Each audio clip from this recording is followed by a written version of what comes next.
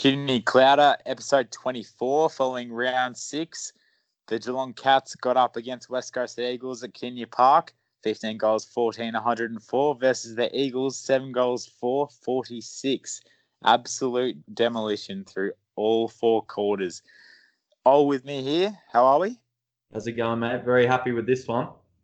Jake, how you going? Yes, good, thank you. Absolutely ecstatic with not only the result of this game, similar to the Demons match, but how we played all through 4 quarters. It was just sublime. All right, look on the stats sheet here, the key stats from the match. Beat them well, truly in disposals, 444 to 299 in the Cats' favour. We know that West Coast love to dictate possession and they love to kick from the back.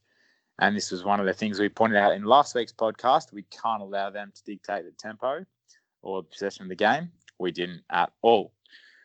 Disposals were all in our favour. Inside 50s, 61 to 39. Marks inside 50s, 16 to 3. Contested possessions, 157 to 124. Crucial. We beat them in the tackle count. Hit-outs, we marked them. Stanley did a good job. Only part that they just got up with in the clearance department, but it didn't really matter because our defence was so rock solid. Ollie, absolute fantastic match, and it's hard to pick out players here because before the match, it started fantastically. A 10-year reunion celebrating the 2009 premiership, seeing the likes of Shannon Burns and Ottens and Mark Blake and Paul Chapman, Tom Harley, all back there, Max Rook. It was a really nice way to start the match. Ablett and Hawkins and Selwood then joined in for the photo, along with Harry Taylor. A game of 22 where 22 players from the Cats stood up again. Yep, another one of these games where we don't really have to mention a bottom 6 because of such an even contribution from everyone. I'm just, largely very impressed with the team for the majority of 4 quarters. There was a couple of moments in the middle of the game where there was a period of malaise, or we were kind of a little bit stagnant for a little while, using the down the line kicks and too much congestion down the line and not using the space enough. But eventually we worked it out. And we were getting it inside 50 and getting shots on goal often enough that it was just a matter of time that Geelong was going to be able to put a score on the board, because for all the work that we were doing, West Coast was doing nothing, and our defence was able to repel them pretty easily. For all our errant kicking in the second and third quarters, where we could have had the game won by half time, more or less. For all the errant kicks, though, it didn't really equate too much because they were able to just eventually break through because they just kept peppering the 50. Eventually, you're gonna nail one, especially if it's Gary Ablett in and around the 50-meter mark, running inside 50. You put the house on him to nail a goal from that position. Yeah, exactly. I thought first quarter we started the match off really, really strongly. We talked, Jake, last week about how we can't allow West Coast in this match to gain control of the possession, to dictate on terms of their tempo. They like to kick out at half back and maintain the tempo of the game, and then do the percentage as well down the line to the likes of Hickey, or if Vardy's fit, Vardy, and so on, and Josh Kennedy, those likes. We didn't allow that at all. And we didn't allow the corridor play in this match, which we saw, unfortunately, against GWS. Looked like their home turf. The first quarter, it was just us getting into our forward 50 really, really quick, I thought. And to one-on-ones, to Gary Rowan, free. To Sav, free. Gary Rowan, I think, kicked 3 in the first quarter. A Hawkins over the top flooded, another goal. And they all came from, I think 3 of them came from inside 50s from Gaz. 1 from Collar, I think 3 or 4 from Gaz. Yeah, he definitely had 3 inside 50s for the first quarter. He had 4 direct goal assists in the first quarter and 10 disposals at 100%. So it was a blinding first quarter from Ablett, and we definitely seemed to get it out of the middle quite easy, and it felt like it's, especially during the first quarter and the third quarter, we just didn't let West Coast get a chance to get the ball. And a lot of plays, we would have the ball, would barely touch the ground, we'd get it into the forward 50 and it would result in a goal. And I think the main thing to take from, especially the last 2 weeks and this game again, is how important the two Garys have been for the club and how they've combined with each other. And you can almost add Myers to a sort of back end of those two players as well. So Gary's been setting up, Gary Ablett has been setting up Gary Rowan quite a lot. He's had about 6 goal assists to Rowan in the last 2 weeks. And Myers has taken lessons from Ablett and seems to have been improving every week based on just playing with Gary Ablett. And that's a really important thing so far this year. But yeah, like you said, Ro, it just seemed like we didn't let West Coast get the ball. When we had possession at stages during the first and the third quarter, we just took it and ran and then kicked goals. And West Coast was sort of like looking left and right, and wow, all of a sudden we've got 7 goals straight in the first quarter. Yeah, exactly. 3 inside 50s, as you named just then, in Ablett in the first quarter, all led to Gary Rowan marks and goals. And other one, the goal assist, if I remember it correctly, I think it was a handball to Hawkins, who then fed up Sav for a mark. The other goal in that quarter that was really stood out was Ollie Myers just selling candy. It was something not since Stevie J days have we seen a bit of trickery like that. Yeah, I love his little steps in tight, in close. His footwork just gives him that bit of extra space, and he doesn't seem to panic in those tight spaces. He likes to obviously play on and be, high energy quite a lot of the time, which can run him into a little bit of trouble every now and then. And he was perhaps lucky to have been given a mark up the city end of the ground.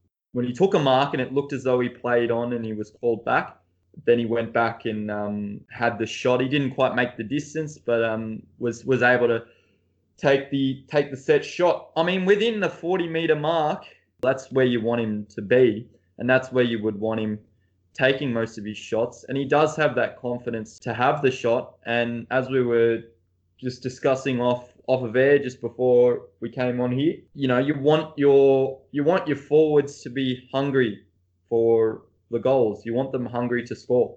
Granted, they ought to probably look for the best possible options, but play instinctively. And if they play instinctively and they're close to goal, what's the worst that can happen? You miss it and then you lock it in and you get another chance with a repeat inside 50. And it showed like that all through the 4 quarters. I know there were slips at times, maybe. Mitch Duncan finished the match around standard Mitch Duncan at his lowest. He finishes with, mid 80s disposal efficiency because he's such a crucial field kicker for us. So he did finish with around 85% disposal efficiency. But there were 2 moments, I think, in the second or third quarter where Duncan's kicks just led to errors and did lead to a West Coast goal. Aside from that, it was just a bit of a Geelong flood. Looked like West Coast did try to change the game plan and slow us up. So the first quarter saw us use a lot more quick, free-flowing corridor movement, I thought. Second and third onwards saw us use a lot more 1 percentages down the line. Jake, in the end, it didn't really matter because our midfield was just harder to the ball. Danger, Ablett, even Stanley there, 14 contested possessions, becoming Brad Ottens-esque. Yeah, I definitely, the question was raised after the game, were West Coast bad or were Geelong good? And you get that some games where, even after the Melbourne game, like what was the defining factor which made the result of the game? But I honestly think that our midfielders were tackling harder. They were going the ball harder. They were definitely chasing the ball harder. And you can see that if you just look at the tackles themselves. So Kelly had 11, Dangerfield had 7, and then you had 3 or 4 players with 5 and 4 tackles from the midfield and backline. I just feel like the team, and especially the midfield as a whole, knew what they were coming into. They knew they had to play this way to get on top of the Eagles early, because if they let the Eagles in at all and get the ascendancy out of the midfield, then it would sort of be a more a slog between the two teams. But I feel like we definitely had a plan to jump them early, and that's why we had a 7-goal opening quarter, and that's why a lot of our players had close to the 6 sort of 7 average tackles a game, as the midfielders should have. And it was quite an impressive game from forward, midfield and defence all round, and you can't really say that it wasn't a 4-quarter effort, except for maybe the second quarter where they kicked 1 goal 5 or 1 goal 6. They might have been a bit more accurate, which would have helped. But as a whole, I think the team performed probably their best game for the year, and worked really well together. Yeah, one of the better, more even contributions. I mean, just to point that out, in terms of the tackles, all bar one player had at least 1 tackle. As far as I can remember, I believe it was only College Asney that didn't have a tackle, but pretty much every player has contributed defensively. So it's a full ground defensive effort. You're not just leaving the defending to defenders, which is largely what we were doing during periods of last season when the ball would just slingshot easily out of our forward 50 and they'd rebound it. No worries. There was also 5 players that had 6 or more 1% efforts, and 3 of them were from the back line. So Taylor and Blitzarves had 7 and 10 1% efforts respectively. So they're just like the small blocks, the small shepherds, little things like tapping the ball on to the advantage of a teammate that are so important in gaining ascendancy. Like if it's a 50-50 ball with 2 or 3 players from each team trying to get the ball, and Blitzarve comes in and just taps it out to a player who's running past or ready to collect the handball. It's worth so much just to be doing those little things, and to have a team who, it seems like they're trying. I know every player will try and do those small things, but it just seems like we're doing those small things really well this year. And sometimes it's the small things that count, which seems to be why we're doing so well in especially midfield and congested sort of areas. Yeah, the 1%ers add up to the end result. That's it. I think you both summed up a really, really key point there regarding sharing the load around. For instance, you look at, our forward line has been the most dramatic change for our squad this season. Other than Tom Hawkins, it's a totally different scenario up forward. And we brought in pressure forwards, Luke Dowhouse, Gary Rowan, to add tackling pressure, to add defensive pressure up forward. They both only registered 1 tackle each. From looking at that singular stat, you'd think, they haven't really put the pressure on West Coast forwards, have they? But off the ball, Rowan's run down chasing, just creates errors for the defenders, knowing that he's coming at you. Yeah, exactly. It's the exactly. Fear it's the fear that he puts into into the opposition. Even if Dalehouse is going to grab 1 tackle, 1 match, then that void is filled, because, all right, you look at TK, he pulled out 11 tackles this match. Had the likes of Cam Guthrie grabbing 5, Dangerfield was 7. So it's an all-out 22 performance. When you look at it, and our lowest player in terms of output, who would you put there? Maybe Tom Atkins with 11 disposals and 5 tackles? That he wasn't doing his job though as well. Didn't have a bad game. Had a really good game. Not at all. So if he's our 22nd player on the team, that's incredible. Yeah. And adding to the tackles row, it was really good to see Kelly, who was getting tagged by Hutchins quite heavily, and we know that Hutchins is quite a good tagger. He led the tackle count for Geelong by 4 tackles. So even though we might not have got the most disposals as he usually gets, you could tell he was doing the hard stuff and working defensively very well, and that's quite commendable for him, because he could have easily just try to get the ball and let Hutchings run all over him, but he obviously worked hard to get the ball back into the team's favour, which is it's a real positive for him. Yeah, it's showing that he's willing to contribute in any way possible. Yep. Abbott's best match for the season. Gary Rowan just continues and continues. We talked about him grabbing, he's only going to grab 5 to 10 disposals per match, probably likely, but the clutch for those disposals is what matters. He grabbed 14 this match, going at 93 disposals efficiency, 4 goals, and 4 marks inside 50. Incredible. I thought actually one of the players that isn't really talked about that much had a fantastic game. Goes under the radar. He's played 6 games, all 6 games this season. He played the last 4 games of 2018. Mark O'Connor really stood out to me. The Shark. Yeah. I just said in the player review or the player ratings before that Zach Tui tweeted that he might not get back into the team if the Shark keeps up this form, and thankfully we got Reg back into the team, but it wasn't at the cost of O'Connor and definitely not at the cost of his form. He's honestly he's gotten better every game, and you see his name and your brain automatically tells you that he might be a liability, but then you watch him play and you're like, who is this guy? He started just clunking intercept marks and contested marks whilst on a player, and he did a really good job at shutting down Jamie Cripps and some of the smaller West Coast forwards. And Cripps is no slouch. He kicked 4 goals in his first game back for the year. But you look at some of the West Coast's forwards' numbers. Allen had 5 disposals and a goal. Cole had 4 disposals and a goal. Ryan only had 7 touches. Darling had 10 touches but was barely cited for the game. O'Connor and the rest of the backline played a superb game against West Coast, who have one of the most potent forwards. Whether or not they're in a form slump or not, you still have to stop them from getting the ball. And as a unit, as a defensive unit, the Misfits have done the job again. And O'Connor is pretty much the face of the defence this year. He does repeat efforts. He tries every week, and so far he's improved with every game. Absolutely beyond measure. One thing that I loved about him, and I think both of we'll all agree on this for sure. Both of you will agree. There was one particular moment when I think he had the ball in open play. Basically, he's backed himself to run away from his direct opponent and take a bounce. Yeah, and then kicked it down the wing, but the kick was perfect as well.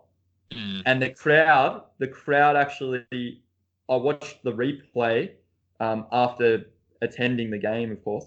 Watched the replay, and the crowd was noticeably louder in that moment in time. You know, they've given him a cheer because he's taken the game on and he's actually succeeded and he's set up a rebound. And I think that rebound actually led to a score, which is the same sort of thing as what he did in the Hawthorn game when he took that great pack mark and then rebounded from defensive 50. Same thing happened. He is a weapon in that regard. Looks calm and composed on the ball. He looks like he has more time on the ball. And Mark O'Connor in defence, you kind of fear because it's in your defensive 50, Jake. You should be getting rid of it, getting out of there. But he just looks so composed, and nothing really shakes him. Yeah, he's definitely. It's hard to really explain, but he just. It sounds weird, but O'Connor looks like just a footballer, and we know his story that he was a highly rated junior out of Ireland, and they were actually really gutted that he left because he was going to be a great Gaelic player. But he's just like every year he's gone from strength to strength, and every game this year he's gone from strength to strength. And I think he's really backing himself in and using that confidence to just play football, which doesn't seem like a hard thing to do. But when you've come from, a different country and you weren't brought up with the game, it's not the easiest thing to do. So definitely a big tick to him. And Tom Stewart, again, if we're talking about defenders, another 6 rebound 50s. And he's just seemed to have brought in consistency to his game, which he wasn't inconsistent last year. But every week, you know what you're going to get from Tom Stewart, where he had a couple of quieter games last year. But as a whole, it was a fantastic season for him. But I think, as I said before, O'Connor and Stewart are really like the shining lights of this defence this year. And you can add Harry Taylor back into that mix as well with him back to full fitness and looking like he got rid of all his foot issues that he had last year. It's the second week in a row, Ollie, that Harry Taylor's racked up around 20 disposals, 22 disposals this much. He seems to, in recent weeks, like getting up the ground more and hopefully having a shot or two. Yeah, he's been known to sneak forward as we know, and he is the resident swingman in the team, I guess, and can play either role. Obviously, more suited and settled in defence. You know, he's evergreen just as much as Ablett is evergreen. Really happy with the rest of the misfits, I guess. Jake Kolajasny, Jack Henry, great games as well. Savaradegale, I thought actually he had a really good game, 14 disposals, and he was really present up forward. I know we spoke last week, goals on the board, just to get some confidence going, because he's only kicked 1 goal in the previous 5 matches this season. He ended up with 1 goal too, but I thought he did have a really, really good presence up forward. That frees up Rowan, and it frees up Hawkins, and Hawkins finished with 3 goals, 3. He probably could have finished with a bag of 5, along with 18 disposals. Jake, another one there. Zach Tui made his return to the club this week in the seniors. How did you see his game? Yeah, well, it was good to finally get him back. And I mean, he didn't set the world on fire, but he definitely knows his role and he does it quite well. So he provides a bit of run and carry out of the back line, and he can man up quite well and win most one-on-one contests. So we can't really ask much more of what he did during the game. It's good to have him back and get that further experience in the back line.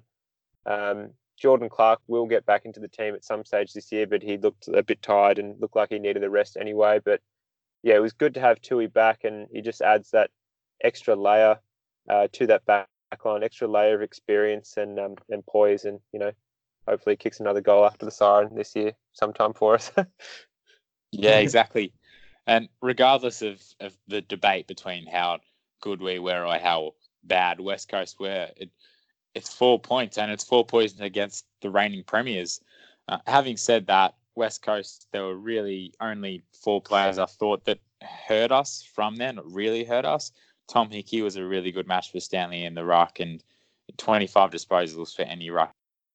Tom Hickey being like a more flexible, athletic ruckman might be what was hurting Stanley there, because Stanley's probably used to running, bigger, slower, tapped ruckmen off their feet and beating them around the ground. But Hickey's sort of in that same mold of Stanley anyway. Shannon Hearn's having another fantastic year after being All-Australian last year and the Premiership captain. But Andrew Gaff, I thought, was reasonable on the wing, and Shuey also was quite explosive, as he normally is, out of the midfield. But to be honest, the West Coast team as a whole just seemed to be too focused on playing football than playing the game, if that makes sense. I don't know. I feel like they were under pressure a little bit for playing, in an away game in a ground that they're not really familiar in winning with, and they just didn't rock up, especially for the first quarter, but at stages during that game as well. Oh, well, yeah. I mean, it's plain to see just purely by the scoreboard alone. The stats strongly in Geelong's favour. So for the most part, it was largely a domination from the Cats. Other things to point out, well, we may have already touched on it, but I thought the score involvements, or more or less goal assists, was something very, very prevalent in the match, given what we were talking about in relation to sharing the load. There was very much a great deal of evidence from that statistic alone in the forward line, particularly. Definitely. If I could ask your boys your favourite moment from the match, whether it be one individual moment or a collective team moment of link-up players, what was your moment that just got you on your feet or just brought a smile to your face with this match? Ollie? Oh, probably Brian Myers' goal, to be honest. Yeah. The little steps and showing that little bit of poise to step around and snap it.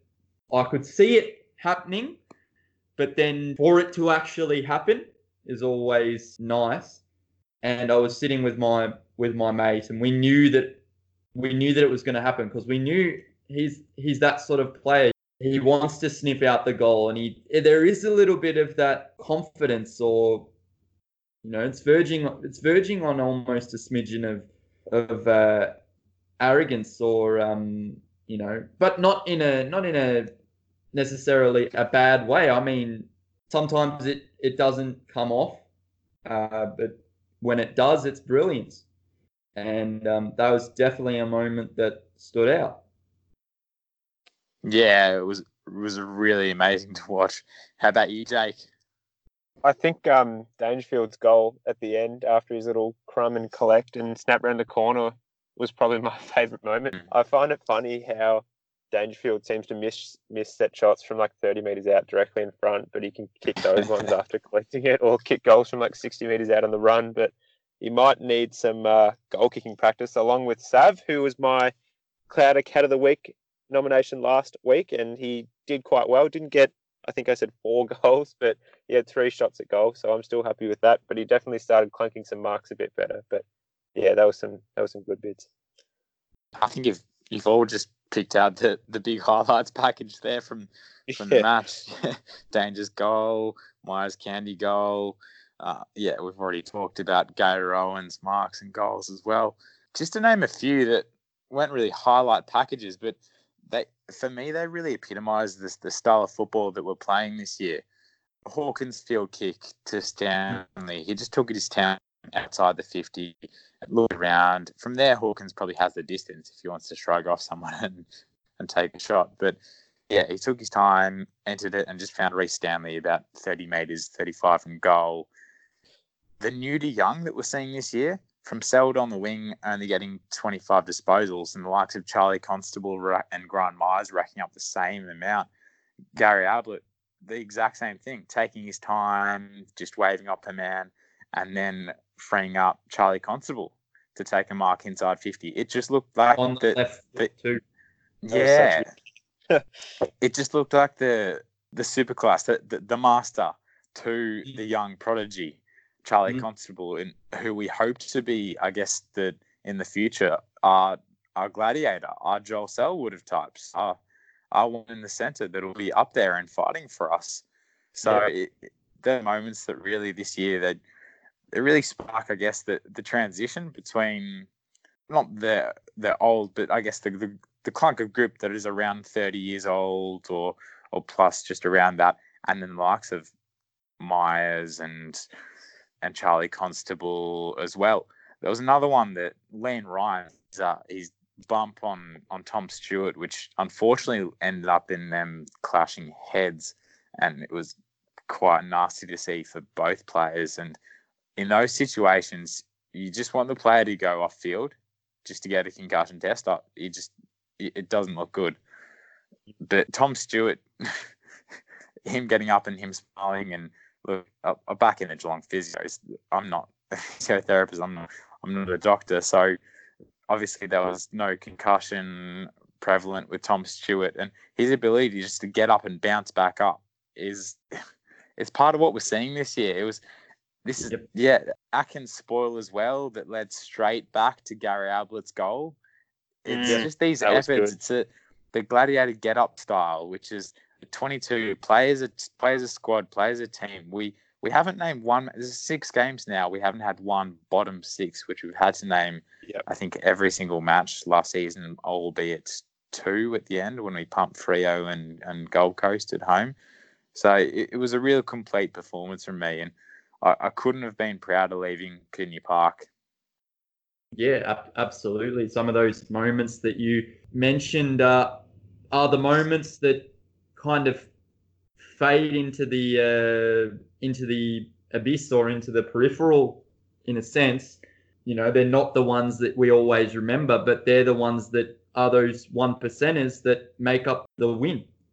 Should we have a short break and then we'll answer some fans' Q&A questions? Sure. That's good.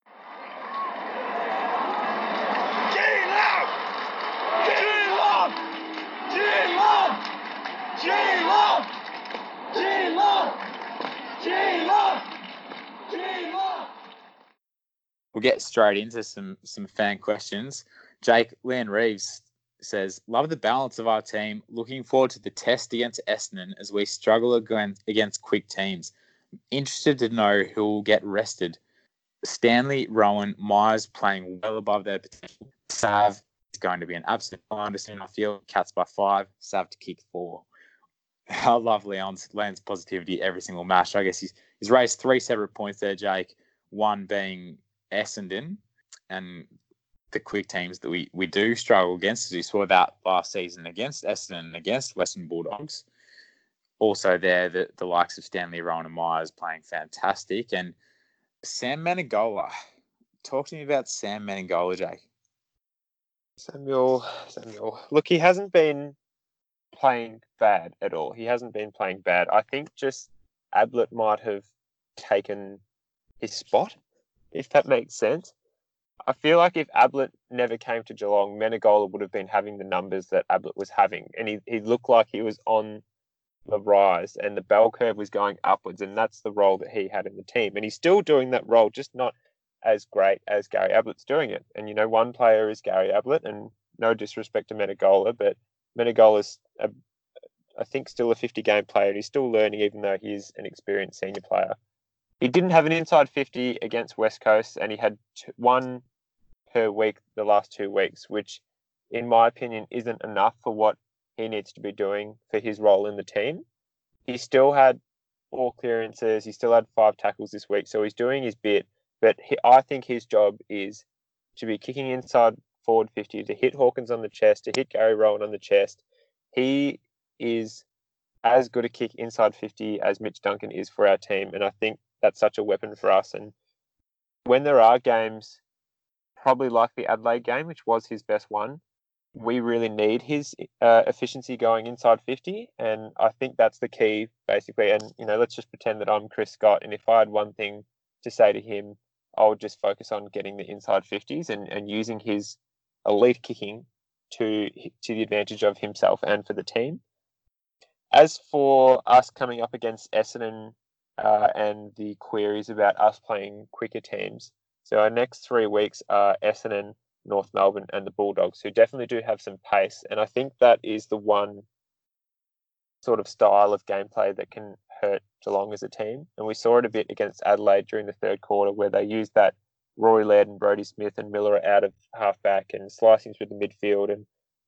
And that can hurt us sometimes. I'm actually honestly a bit more worried about the Essendon game than I am about how much I was before the West Coast game, because same here. Yeah, they've given us trouble beforehand, and North Melbourne has as well. And obviously Bulldogs beat us last year with that kick after the siren from Taylor. But I think with how our form is at the moment, you'd look at the teams on paper and the form lines, and you'd probably say Geelong wins by like 20 to 30 points. But you never know with Essendon. They're coming off, the worst case scenario for Geelong is that they're coming off, a win where they're coming off a loss where some Essendon supporters would say they got robbed against Collingwood on Anzac Day.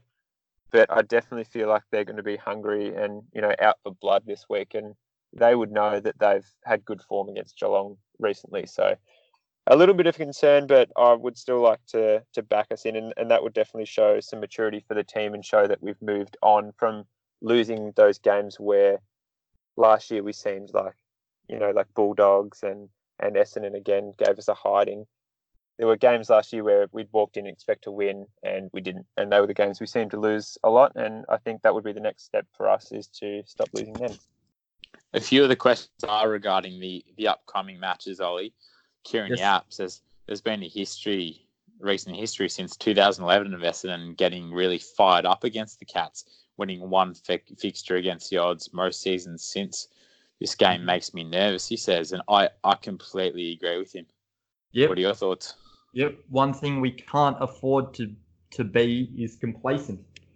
You only have to look at recent matches against Essendon to know that they push us all the way, and in various instances they've beaten us just with sheer speed, and just by virtue of the fact of us just going into the game, half-hearted.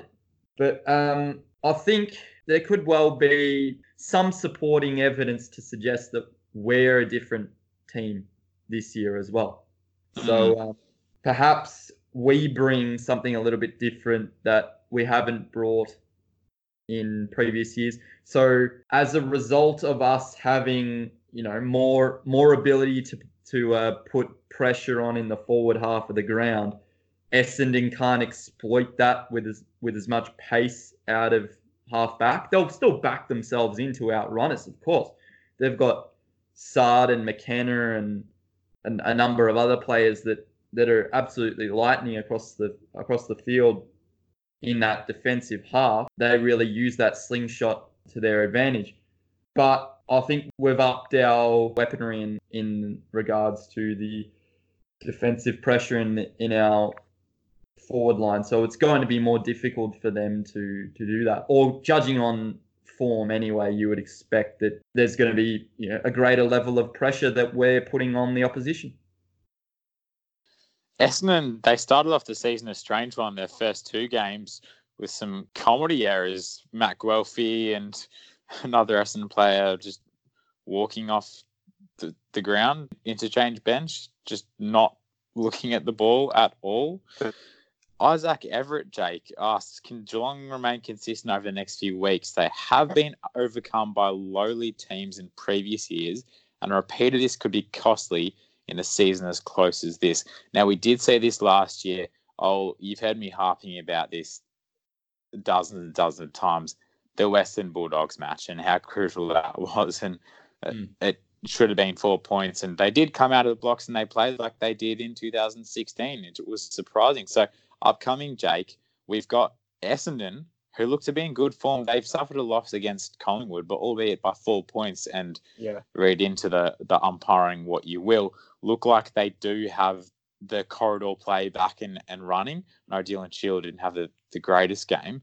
They do look fit and firing again and energised. And when they get quick through the corridor, they are a frightening team to watch. So similar to Western Bulldogs, Western Bulldogs are one of these teams that they'll lose a match to the Gold Coast and then they'll turn it on next week and they'll look like shades of 2016.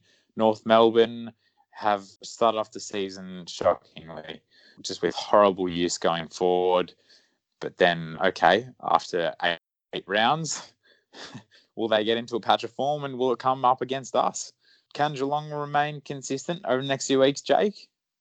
Look, it would be a massive waste if we did all this good work so far after 6 rounds to be 5-1, which in itself is unbelievable that we're in this situation. To be 4-2 or even 3-3, looking at this fixture before round 1 would have been great for us. But to be 5-1, a game clear on top of the ladder and percentage is unbelievable. And to lose, if we lost 2 out of the next 5 games, we would be, I would say, upset considering the teams that we're playing.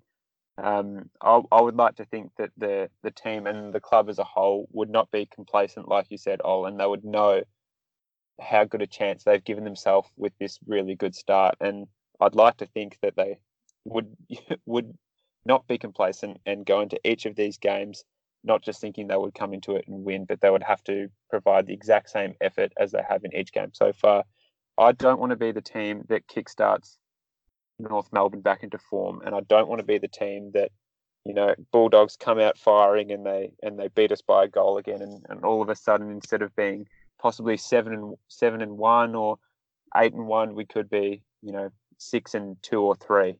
It would be disappointing, but like I said before, based on our form and based on the form of the teams we're about to play, my head tells me we should be winning each of these games, but my heart still knows the heartbreak of previous seasons, and I just hope that we go into each game with the right mental attitude. Last season, Essendon absolutely flogged us all around the ground. Western Bulldogs beat us. Harry Taylor missed after the siren. We did beat North Melbourne, but it came down to the wire. So all teams were very, very competitive, playing a really tough brand of football. Let's not put them into form, even though Essendon look like they are in form at the moment. Ollie, a bit more positivity, though. Our man, Gary Rowan, who's becoming an absolute fan favourite. Ben Jarman, always positive. I love Ben Jarman's comments.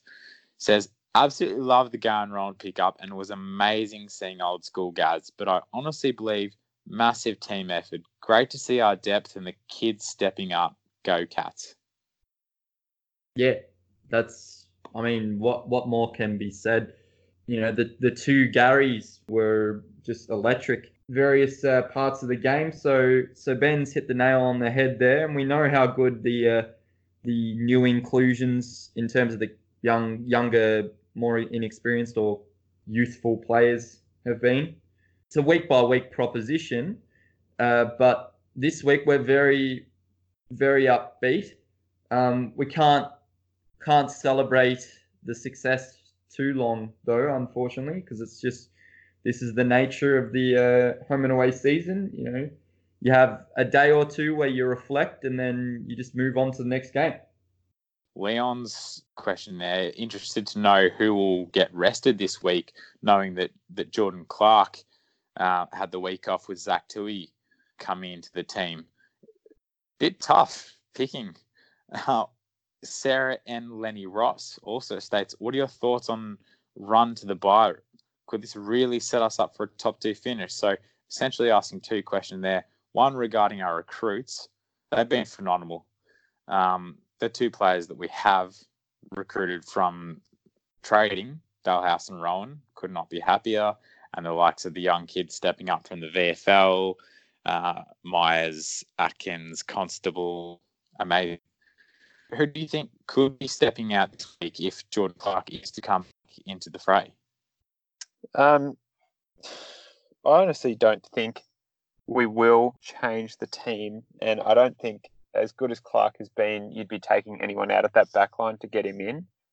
The only way I see Clark coming in now is if one of the mid players in Atkins, maybe Myers, if they stop performing, or if they need a rest, yeah, or if they need a rest, yeah, correct. I could see Clark coming in and like playing on a wing maybe, and using that pace and that great kicking to use on the wing, and maybe Guthrie moves into the middle and Clark goes into the wing to replace Atkins. It would probably be a matchup sort of based thing as well, but I don't think there's anyone.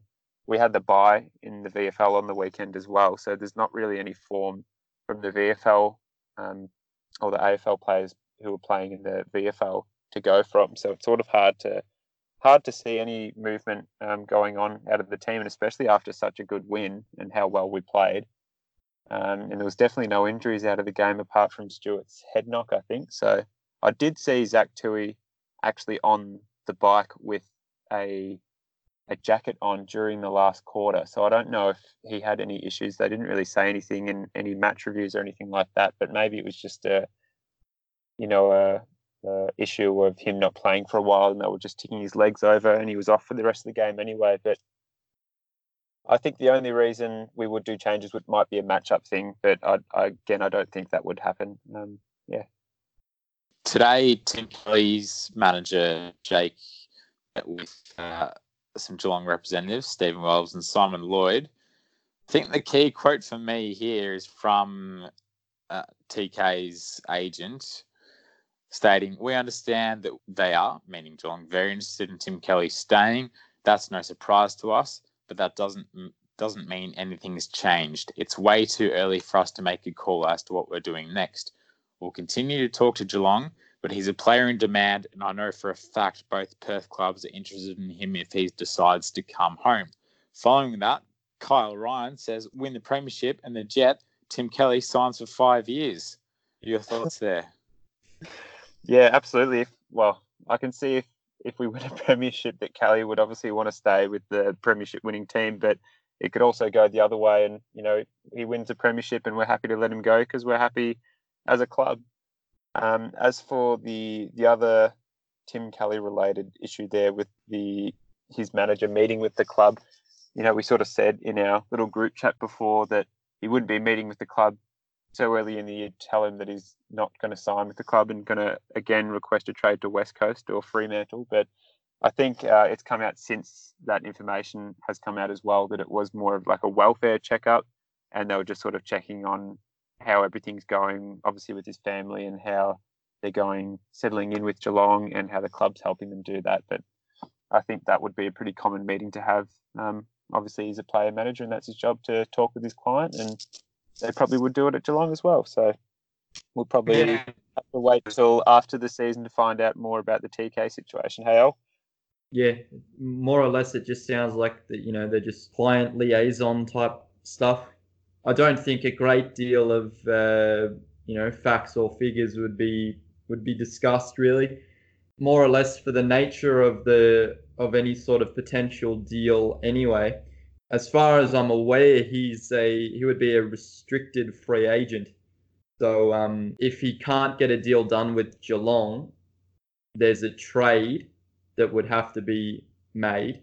Other than that, he would go to the draft. That's probably the extent of my understanding of it at the moment. But I'm sure we'll hear plenty of chit chat throughout the year. How much we want to read into it is rather subjective. Look, we're six rounds into a new season and we're playing well. I think we can wait a little while to discuss any sort of contracts. Yeah, exactly. Round 6 now, and you look at, all right, the media's main talking point is a reported Sam Wiedemann contract for $650,000. If that's the biggest talking point, then they're going to get on Tim Kelly's shoulders all season long. So we'll hear a lot more regarding that, but it won't be over and until the season ends, I guess. Following that, Sarah and Lenny Ross asks Jake, what's your thoughts on the run to the bye round? Really could set up a top tier finish. This leads us into previewing the upcoming match on Sunday against Essendon, against pressure outfits when they can be on. They're not always on. They're not always consistent. Essendon, Western Bulldogs and North Melbourne, when they're on, they're on. 4 points lost by Essendon against the Magpies last week, but they have some standout midfielders, and you can't really deny that. Dylan Shields, Zach Merritt, Heppel's had a fantastic season. I've been super impressed by Dyson Heppel all season. Joe Danaher's back and kicked a bag of 4. Bell Chambers in the ruck looked solid. All around the ground, and that Tipper, these Sparks, Connor McKenna and Sard out from the back look like they have a bit of explosiveness and speed. Jake Stringer can create something out of nothing. This match actually worries me. This really worries me. It's strange to say that we've actually beaten West Coast, we've beaten Adelaide, we've beaten Collingwood, we've beaten a lot of heavyweight teams, but this is the match that's most worrying me. Yeah, well, as in response to that first question, if we can win, 4 and at least 3 out of the next 5 games, we'll be setting ourselves up really well for the top 4 and a shot for a solid finals run and hopefully some home games. And we definitely shouldn't be missing the 8 from this point now, but definitely top 4 should be a strong contention now for us. Essendon as a team have really pulled their guns out the last 3 weeks, and they've really clicked as a team. They looked very sluggish the first couple of weeks, but like Collingwood in the first round, who looked thereabouts but just didn't seem to click, and then the next week they clicked and they haven't looked back since then. Essendon have really got their stuff together, and they only lost by 4 points last week, as you said, and that was with Orazio Fantasia as a late out as well. And Danaher was back in, kicking goals again. He looks in good form and back to full fitness, which can be dangerous. He's quite athletic and tall and strong, can take those high marks and kick goals from outside 50. So that's obviously their focal point in the forward line, along with Jake Stringer, who's started to pick up some form as well this season. Mark Bagley's actually been quite a good forward for them as well. He seems to get 1, 2, 3 goals a game and offers some inside 50 tackles for the Essendon as well. A lot of people have been mentioning Dylan Shield during the week and how he might have cost Essendon the game, which I thought was a bit harsh because he did have a good game and collected a lot of the pill, but he did burn his disposals a few times actually and missed a couple of shots at goal. But if we let him get off the chain again and get 30 disposals and 2 or 3 shots at goal, I don't think 2 weeks in a row that he'll butcher the ball that much as he did previously and miss easy shots at goal like he did. So again, I wouldn't mind seeing Cam Guthrie play a defensive role on Dylan Shield. He's got the pace and the strength to go with Dill. And I think Guthrie suits that role really well because he's a really flexible and mobile player. But definitely Essendon have got some midfield guns in Zaharakis, Heppel and Merritt as well. So it's going to have to be a real strong performance to beat Essendon. They'll be a team that troubles a lot of sides this year, and more often than not, they'll be getting over teams late in the game. Mm. I think if their speedsters and their young kids come out firing from the start, the likes of Andy McGrath, Guelphy, as you said there, Bagley, even Parrish. I'm not the biggest fan of Parrish, to be honest. He's been linked to Geelong, whatever you want to read into that, even though he is extremely young. But if they come out of the blocks firing and just run through the corridor, then we could be in serious trouble.